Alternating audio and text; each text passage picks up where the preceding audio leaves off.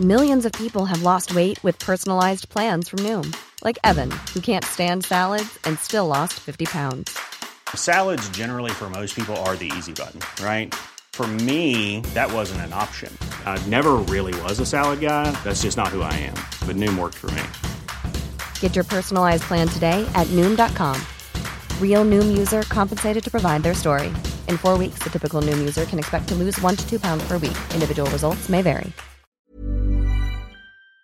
Hello, everyone. This is David Chen from Decoding Westworld, and we have a special bonus episode for you today. I am speaking today with Vincenzo Natali. Vincenzo Natali is the director of cult films such as Cube and Splice. More recently, you've seen him direct episodes of television shows such as Hannibal, Wayward Pines, Luke Cage, and The Strain. He's also the director of this week's episode of Westworld, Season 1, Episode 4, entitled Dissonance Theory. Vincenzo Natali, welcome to the Decoding Westworld podcast. How are you doing today, sir? I'm very well, David. How are you? I am doing well as well, sir, and always great to chat with you. I'm a huge fan of your films, Vincenzo, as you know. Cube and Splice, I think are brilliant and terrifying. But obviously, TV is a much more producer-driven medium than films. And so for this specific episode of Westworld, Season 1, Episode 4, entitled Dissonance Theory, where did you feel were the places where you had the most opportunity to influence the outcome of the episode? Well, I certainly don't have any influence over the outcome. and I'm really just on for the ride, which is actually one of the things that's fun about doing television, because in a way, it's like going back to film school, because you're thrown into a situation and I don't want to call it an exercise, because I take it very, very seriously. In fact, I try to treat every show that I work on as if it's one of my films. But at the same time, the reality is you're going into a template that's already been established and working with a lot of people that you didn't hire, and you are a cog in someone else's machine. And for somebody who's spent many years working entirely on my own, doing my own thing. Yeah, like writing your own scripts, raising your own financing, that kind of thing. This is way different, right? Yes, and actually quite liberating. I've thoroughly enjoyed my television experience, because it's a lot of the pleasure without the pain. And particularly if you're existing in the independent world, as I do, it takes many years, upwards of decades, sometimes, to get a single project made. And by the end of it, it's very hard to tell whether what you've done is of any merit whatsoever, just because you're so close to it. That is the most depressing statement about filmmaking in America or Canada today that I've heard in recent memory. So congratulations. Well, listen, it's my own fault. I chose it, so I have no one to blame but myself. But television has been a really wonderful respite, because it's so fast, and you're just thrown into this situation. And you, even on a show like Westworld, which is quite well financed and with by TV standards a very generous prep and shooting schedule, it's only a matter of weeks, and you have to become a part of this world and, to the best of your ability, represent the intentions of the showrunners. So it's a really, as I was saying, it's like film school. It's a really great exercise. It's a great way to exercise your filmmaking muscle, and then it's a kind of form of instant gratification, because you start and within a month of beginning, certainly, you have your first cut of the show, and then sometimes it's on the air a month or two later. Right. Westworld took longer, but it's I actually have found it creatively really revitalizing, and in some ways, the other thing is, because it's not, I don't feel like I take total possession over it as a filmmaker. I sometimes feel liberated from myself. You're glad you don't have to suffer under Vincenzo Natali's worst impulses. This guy's a jerk. He's such a pain to deal with. I mean, did you see Splice? Oh, that movie's fucked up. He's a pervert. So he's a pervert. That's right. Eric Bradley in the chat. We're broadcasting live on Periscope right now. Eric Bradley in the chat says he thought your episodes of Hannibal were among the best, which I'm hard pressed to disagree with. Amin in the chat, I think earlier, I don't remember quite what the person's name was, but asked, "Is Westworld the highest budget television show you've had the chance to work on?" Yes. I didn't have to think about that. So given that you're a cog in someone's machine, like, what do you feel as a director? What do you feel you can add to the situation? You know, the script is probably mostly done. You know, maybe you can add a few tweaks to that. Like, you can add some stylistic flourishes, and obviously the guest stars, the characters who are new in the episode, like, you're probably responsible for directing them, right? Like, does any of what I just said resonate with you? Is there stuff that you feel I didn't capture that you felt you could add to this episode of the show? Well, as a director, I like to think I'm additive, although I could be subtractive. And I am directing, like, I am making a lot of important creative choices. My path to this point was very fortuitous because the first TV show I did was my own. And it was a very, very small thing called Darknet that we produced here in Canada at an absurdly low budget. But it was an anthology show, and it had 6 episodes, and there were 6 different directors and writers, of which I was one. So I had the directing experience, but then I also had a kind of show running experience where I was shepherding the other episodes and spending time with the other directors, and I learned a lot from that. Not the least of which is the best work was, I felt, done by the directors who invested the most of themselves personally in the show. And so that was kind of that's what I've taken to my TV work, is that every show that I work on, without contradicting the intent of the show, I always try to put as much of myself as a filmmaker into it and try to make it as distinctively me as I can. And quite surprisingly, I've consistently been met with full support from the people who are doing the shows. Like, I think that that's what they want. And in this sort of shifting landscape where the line between TV and cinema is blurring to a point of almost non-existence, they really want filmmakers, and they really want their shows to be shot like movies.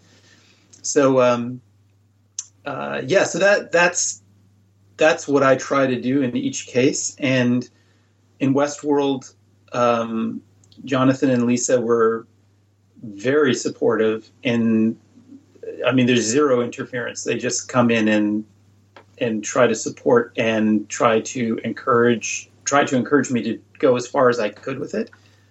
And specifically in the episode I did, there was a new visual component to it, which was how to portray the host's point of view.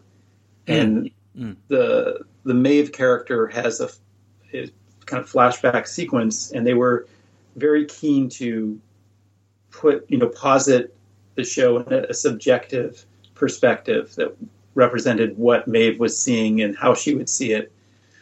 And so that would be an example of my contribution, was just trying to visually render that concept. Yeah, gotcha. I'd like to talk about a few more of those examples, but first we should make clear we will spoil everything through Season 1, Episode 4, so if you haven't seen it, check it out and then come back and listen to this.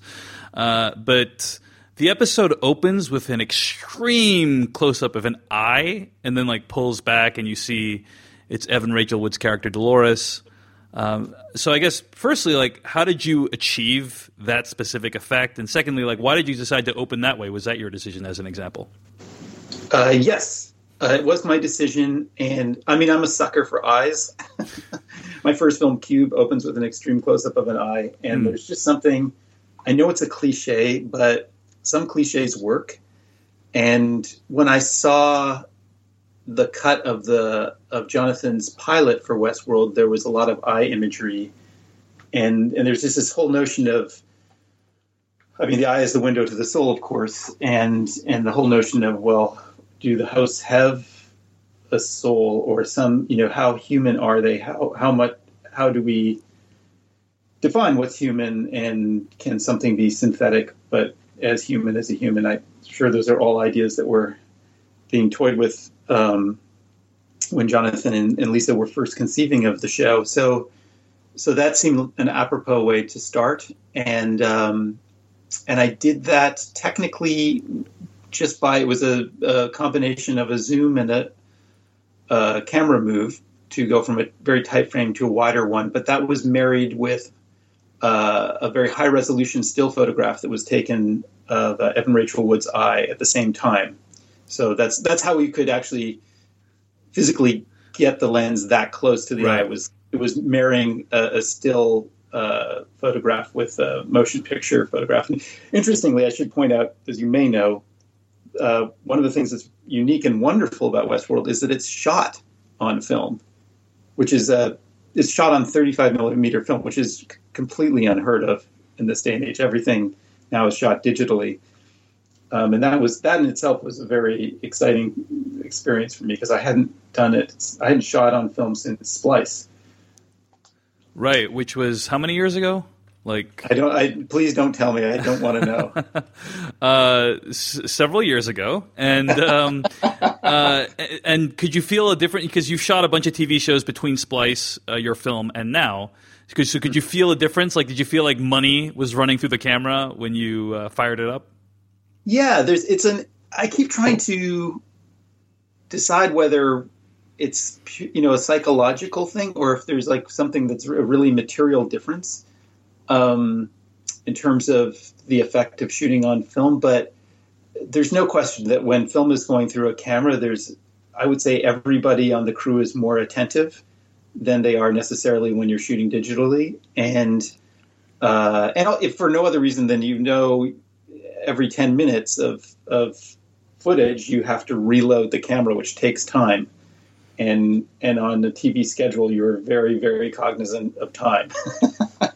So you don't do a lot of what are known as rolling resets, which means you shoot the scene and then you go back to first positions and keep rolling.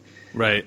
Which is a fairly common practice these days. So, I just had that quality. And then there was, because it was a Western, because of the scope of it, a science fiction component, there was a real romantic quality to the whole thing. I felt like I was making a big movie.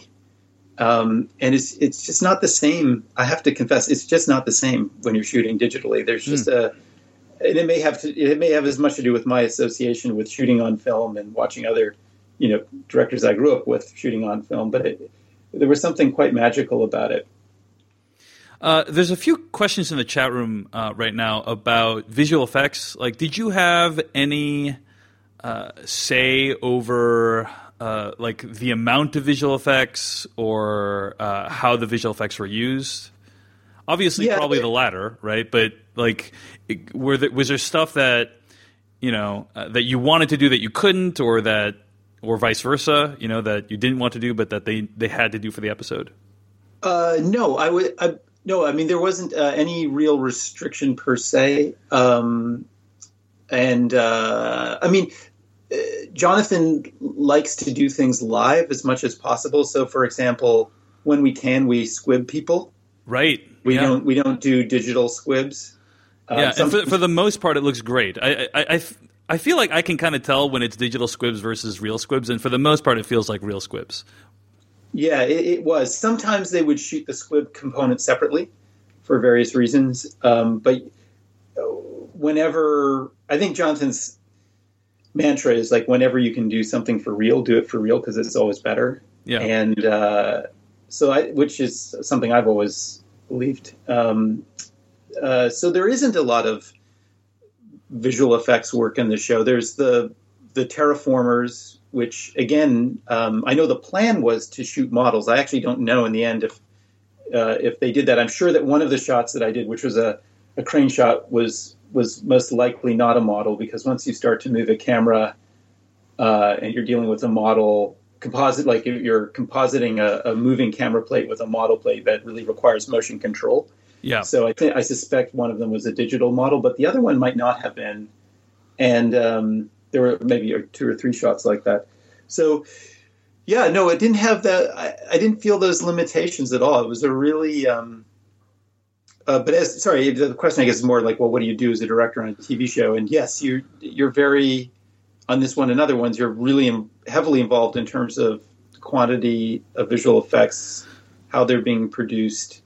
It's was there a visual effect that was particularly challenging, or that you thought like was the most ambitious thing of this particular episode? Well, to be honest, it just wasn't a lot. Like it's not. No, it wasn't like.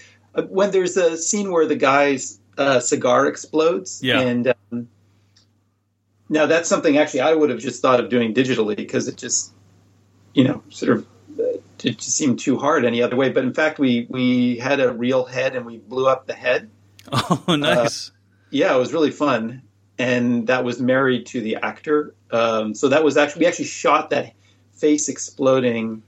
Like that's something that left to my brothers, I probably would have just shot on a stage later on against green, but we actually shot that on the location, like in the real environment with the light and everything. So that was, I'll say that was an unusual thing that I don't think you would normally see. It just in this quest to make everything feel as real as possible. Like it was always an attempt to shoot things in their actual natural environments and not replicate things in studio.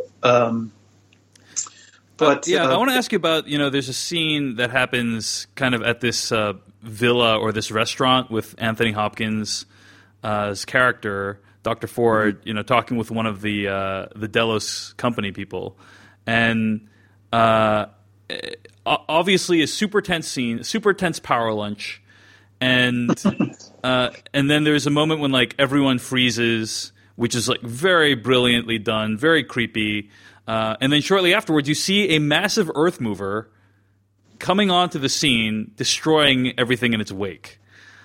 So wanted to ask you about what was your approach to kind of shooting and editing that scene? There's obviously many ways you could convey Dr. Ford being able to freeze everyone. Like you don't need to show a wide shot of people in the field. Like you could just show the person in front of him or the people around him. But what was the decision making behind showing it in that way? How did you actually achieve that? Like, did you hire mimes to stand still? Was it digital? And then like this massive earth mover moving in, like how was that done? Like, did you actually have an earth mover? Was that all digital? A lot of questions there. So feel free to tackle them in whatever order you wish. Sure. Well, in terms of actually, one of the interesting things about the notion of everyone freezing was there was a real discussion with Anthony Hopkins on the set, who, by the way, is the most lovely human being you'll ever meet. And I was terrified to meet, but proved to be just a lovely, lovely human being and very professional and easy to work with. There was a discussion as to whether we, the audience, should see what he does. Like, does he make a little hand motion or is it all invisible? And I actually recall that we did have him do a little movement with his finger to unfreeze them. And I believe when I saw the final version of the show, they took that out, which I thought was a good decision because it just made him more like omnipotent. And it made the whole thing more mysterious and unsettling because you just realize how phenomenally powerful this person is. And that was the point of the scene, of course, was this was a power struggle between these two individuals. And I think that's why I was really pleased with the way the scene played out, because you were not entirely sure what the outcome will be, but you gradually realize that Dr. Ford is, although he presents a smile and a very friendly exterior, is not an individual to be trifled with. So, so that's answer to question one. Answer to question two about the people. Yeah, how'd you do the freezing? How'd you decide like how much freezing you wanted? That kind of stuff. They were just they were actually just not moving. They weren't mimes or anything. They were just extras. We made a point of moving the camera, which really accentuated the fact that they're not moving. And the people in the field are another story. The field actually was a horse riding track, and there were no whatever those plants are, the tequila plants. I forget the name of the actual plant, but that was all painted in later on. Oh, nice. But there were extras in the field, and I'm sure that for the frozen moment in the field, that was a digitally frozen image. And then for the what were called the terraformers, the big diggers, that was what I was referring to when I was talking about the model, because I know the plan was to shoot that as a model, and it looks pretty great. I have a feeling that it is. Like to shoot the building as a model and then like actually rip it up, or like what do you mean by shooting it as a model? No, the terraformer itself is a model, and then we shot a plate at the real location, and then the model was composited onto that plate. But the exciting thing about it, I believe, is that they used a real model. I don't think it was like a physical model. I don't think it was a digital model. At least that was the intention at the time when I was shooting the show. Was it a challenge to have people like stand still over the course of many takes? You know, like does the freezing element add production challenges? No. It was very straightforward, and it was done very quickly. How many bottles of wine did you have to go through? Is my question, Vincenzo. You mean to get through this show? I mean, there's a scene, obviously the scene when he pours the bottle of wine and it just keeps pouring. That. I think it was just the one. Again, in fact, some of the, this is incredibly dull little detail, but some of the pour onto the tablecloth was added digitally because we didn't want to be resetting it a great deal. I see. At least in the wider shot, as I recall, it was a year ago I shot this. But oh wow, yeah, that's quite a while. It was a while ago, but it was it was very straightforward. That day was it was a bit of mad scramble because there's other scenes that we shot there that were not used in the episode, which I don't know if I'm permitted to talk about, but it was. I'm sure you're permitted to talk about them, especially if they're from future episodes. Well, you should tell us everything that happened in them. I highly doubt they would have moved elsewhere. I think they were just eliminated. But I recall that all the freezing business was done super fast at the end of the day, and then I remember the crew, as a joke, all marched off the set as if they were hosts themselves. I see. And that's right, because it was the last shot. So we were shooting everybody. We were shooting all the hosts leaving the hacienda. And then I called cut, and then the crew just put down their equipment and walked out. One of the most impressive things about the show overall is how you achieve a kind of human-android effect. Like, you convince the audience that these androids, or I should say that these actual humans playing androids are actually androids. Especially in the diagnostic scenes, a lot of times they're not moving, they don't appear to be breathing at all. In your episode, there's a scene with Rebus where they're doing a diagnostic with Elsie, right? And Elsie's like analyzing what went wrong with him. Mm-hmm. Can you give some insight into how that is achieved? Like, is there any digital trickery used to like make them not breathe or not move? Well, that was a prosthetic, a silicone model. So it's a silicone model of Rebus, you're saying? Yeah. So it was no problem dealing with breathing, but I think they do some enhancement. I know that certainly in the pilot there were things where because I had seen the cut without any visual effects where a character would freeze, and of course it's a human being, so they can't freeze perfectly, and that was clearly enhanced in post. Gotcha. Let's talk about you mentioned the scene with Maeve earlier. Let's talk about she has one of the most compelling storylines in this specific episode, where she kind of discovers that she had been sending herself messages this whole time underneath the floorboards. And then, like you said, there's that POV where you like see past instances when she's been dragged off and like hosed down and stuff. What were some of the techniques that you used to approach editing Maeve's storyline, shooting and editing Maeve's storyline, and what effect were you trying to achieve there? Well, I just wanted to get inside her head, and I wanted to blur the line between memory and fictionalized memory, and I was very interested in making it dreamlike and not a literal recollection. So there's certain lenses that I used to create a sort of fuzzy, soft, dreamy effect. And we literally took the lens off of the turret and wiggled it around against the aperture. And there was, it was really fun. It got to be a bit experimental at points. But again, we tried very hard to do all that's in camera. It's all using this thing called a lens baby and a few other tricks. Gotcha. Yeah. Very cool. And it's kind of like a well-known camera technique where you like take the lens, put it slightly off the camera and like shake it a little bit, right? Basically. Yeah. You just get all kinds of natural analog weirdness that way.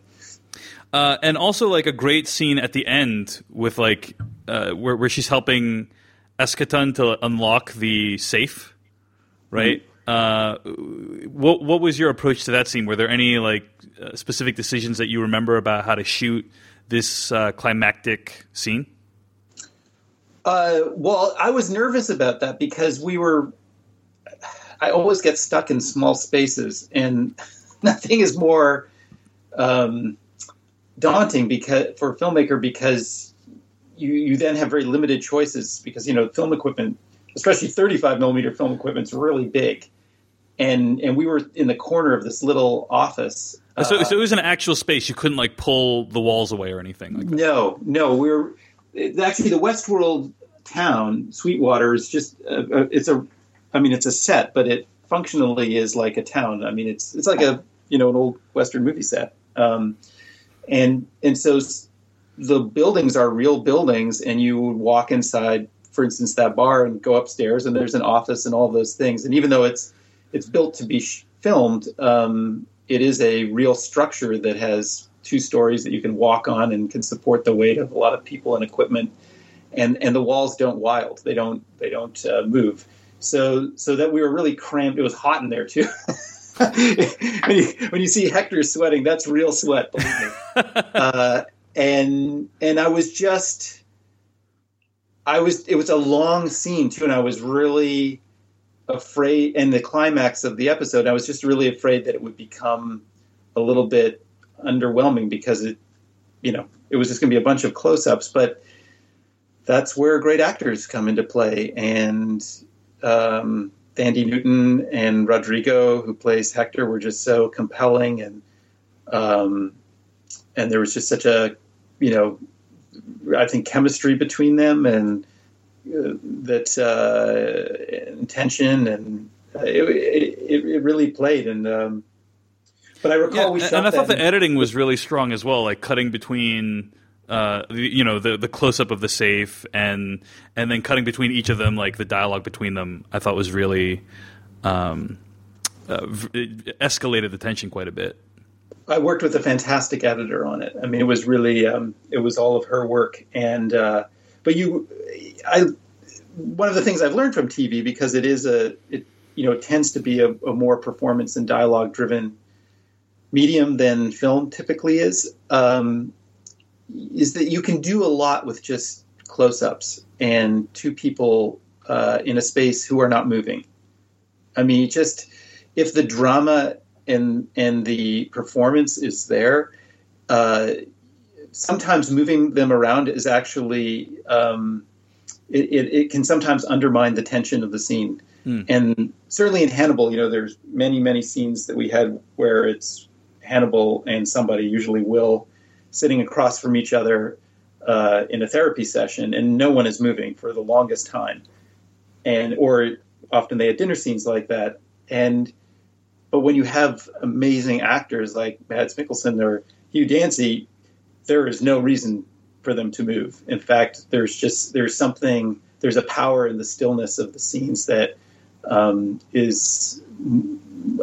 would be undermined by having them stand up and walk around. And so this was a similar kind of thing. It was actually the intimacy of it. It was the fact that she was sort of hemmed into the corner of the room, and he was so close to her, and there was this broiling sensuality going on, and also impending violence that really, I think, made it work. And then there's this whole surreal notion that she has a bullet lodged in her, but there's no wound. And then finding the bullet was, it was just good writing and good performance. And I, to some degree, I'm just sort of trying to get out of the way. Yeah, I have to say, if Westworld, like Delos is just leaving bullets inside the host all the time, I gotta imagine that's gonna cause problems. That's not a sustainable model for rejuvenating the hosts. Anyway, a lot of people are asking a question about music. Firstly, this episode seems to recreate a shootout from season 1, episode 1, right? The pilot. Right, like that same robbery, like bloody robbery sequence. Mm-hmm. So typically, if this was a movie, you would just shoot those two things at the same time, right? Like you'd shoot it twice, once for the first episode, once for the fourth episode, like back to back. So did that happen here? And if so, like were you even involved in reshooting the robbery scene? And the second question, a lot of people are asking in the chat room, music, like how involved were you in choosing Carmen? Bizet's Carmen as the score for this scene. I wish I could say I was involved with the music, but I'm not at all. And that's really, I wouldn't say it's a frustration with working in TV, but it is a limitation. Yeah, it's a limitation. Like you yeah. To me, half the movie is made after you shoot it. Sometimes more than half. You can save or ruin a film in the edit room, and the soundtrack and the sound design are half the movie. So I take zero credit for any of that. That was all done without my participation. But what is interesting though is to see what is done with something that you shot. I mean, I deliver a cut. I always deliver a cut, and then the producers take their crack at it, and sometimes I guess the network does too. I'm diverging a little bit into another subject, but in this case, I recall that my cut was 1 hour and 20 minutes. It was really long, so I knew a lot would be removed and played with, which was the case. But the scene, actually, I have to say, the scenes that they left a lot of what I did very much intact. But it's I guess what I was leading to was but it's always interesting to me to see what choices are made by the producers in the edit room, and very often I actually like what they do, and sometimes I don't. Sometimes, usually not in this case, and certainly not in the case of Hannibal, but on other shows I've worked on, generally the more flamboyant, poetic things that I like get removed.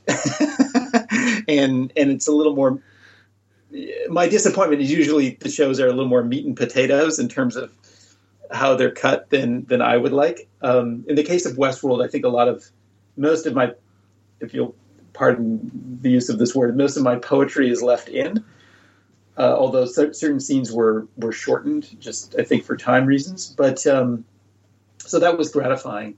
But it is an interesting process, and it's always generally it's most interesting to me when I see a decision that's made editorially that is better than what I would have done, or an improvement on what I delivered.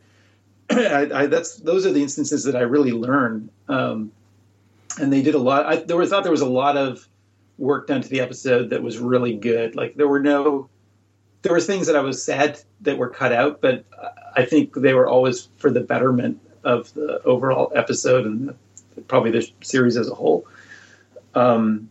Anyway, so music, unfortunately, I have nothing to do with. And I'm sorry, there was the first part to that question.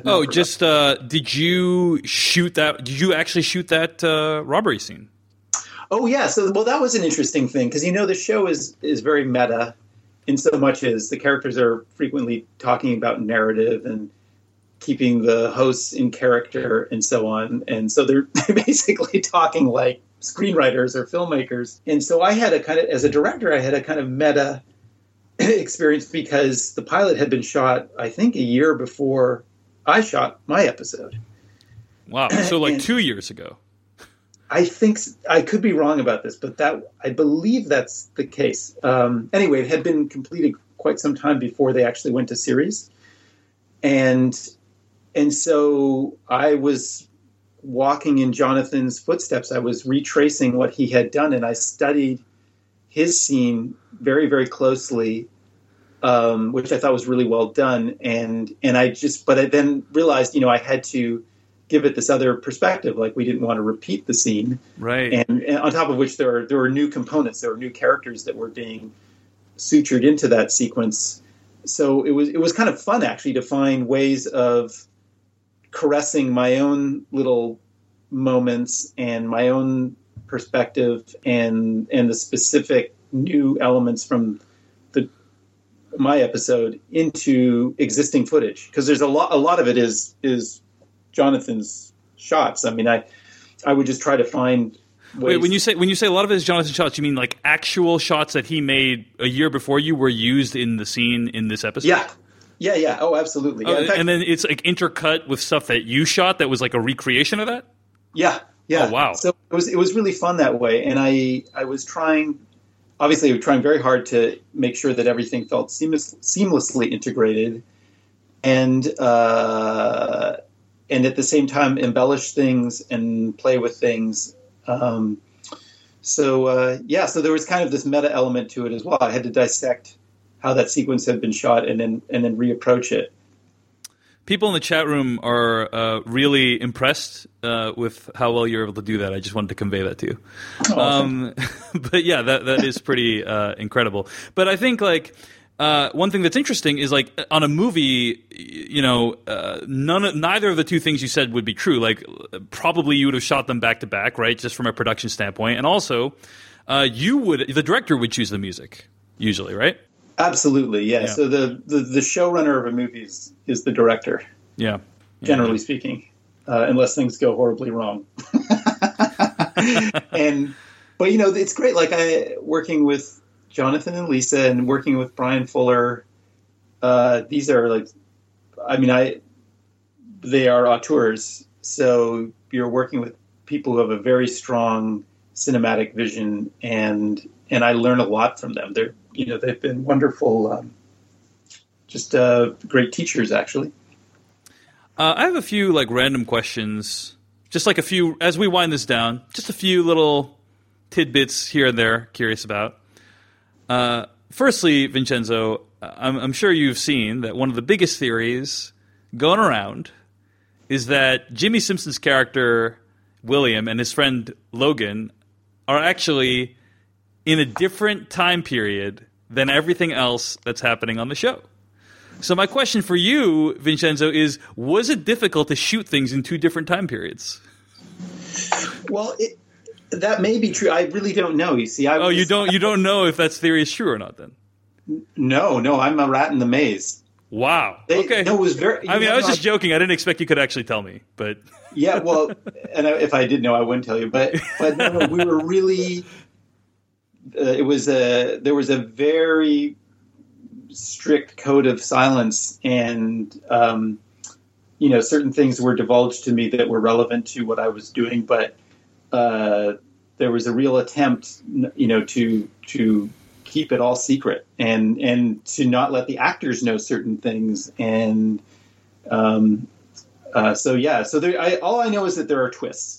Okay, thanks. But I couldn't tell you honestly what they are. Super helpful. Sorry. One of the most impressive. No, it's okay. One of the most impressive things is like Evan Rachel Wood's performance throughout has been amazing. In my opinion, like I think she should totally get an Emmy when she's weeping at the death of her family, and then Bernard says, limit emotional affect, and then she's able to just shut that off. I feel like it's like she's providing a masterclass in acting right there. Did you have any approach to like how you directed those scenes that you felt like was effective in bringing that out? Not so much in directing her performance, because she's so good that there was very little that I could contribute. But I did try in that scene to be, once again, very much in her perspective, and to put. If you look at the scene, you'll see that the actors, certainly at the beginning of the scene, are looking directly into the camera lens. They're looking at the audience. Yeah. So the audience is Bernard, and then the audience is Dolores. And I thought that was really critical, was, not to do over the shoulder shots necessarily, although there might have been one or two, but essentially to be in a very tight eye, what we call tight eye line, so that there's an intimacy that you just get from the camera angle itself. And those actors are just so good. Like, it was among other things, the truly wonderful part of directing a show like this is to be in the company of actors of that caliber, and who are also happen to be lovely and easy to work with. Like, Jeffrey Wright is just so magnificent, and everything he does and says is so nuanced, and he's just such a compelling force on camera, and of course as Evan Rachel Wood. So well, speaking of actors, this is just a random thought I had while watching the episode.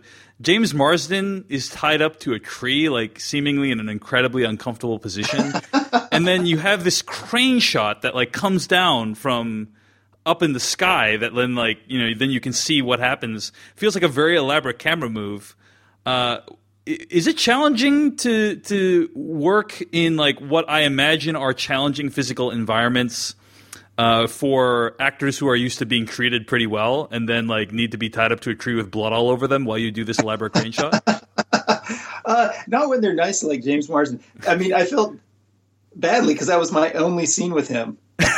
And you're like, I'm gonna need you to tie it up like incredibly uncomfortably. Hi, how are you doing? Let me tie you up to this tree in the intense heat. But he's such a nice, gentlemanly fellow. He did it without complaint, and he had a vulture hanging over him, which was in danger at any moment of like pecking him. So, well, there's a questions in the chat room about like was there a vulture handler or something like that? Yes, the vulture wasn't an accident. It didn't show up accidentally. You didn't just wait for a vulture to show up and then roll the camera? It's good. Yeah, no, there was a vulture handler, but still, you never know.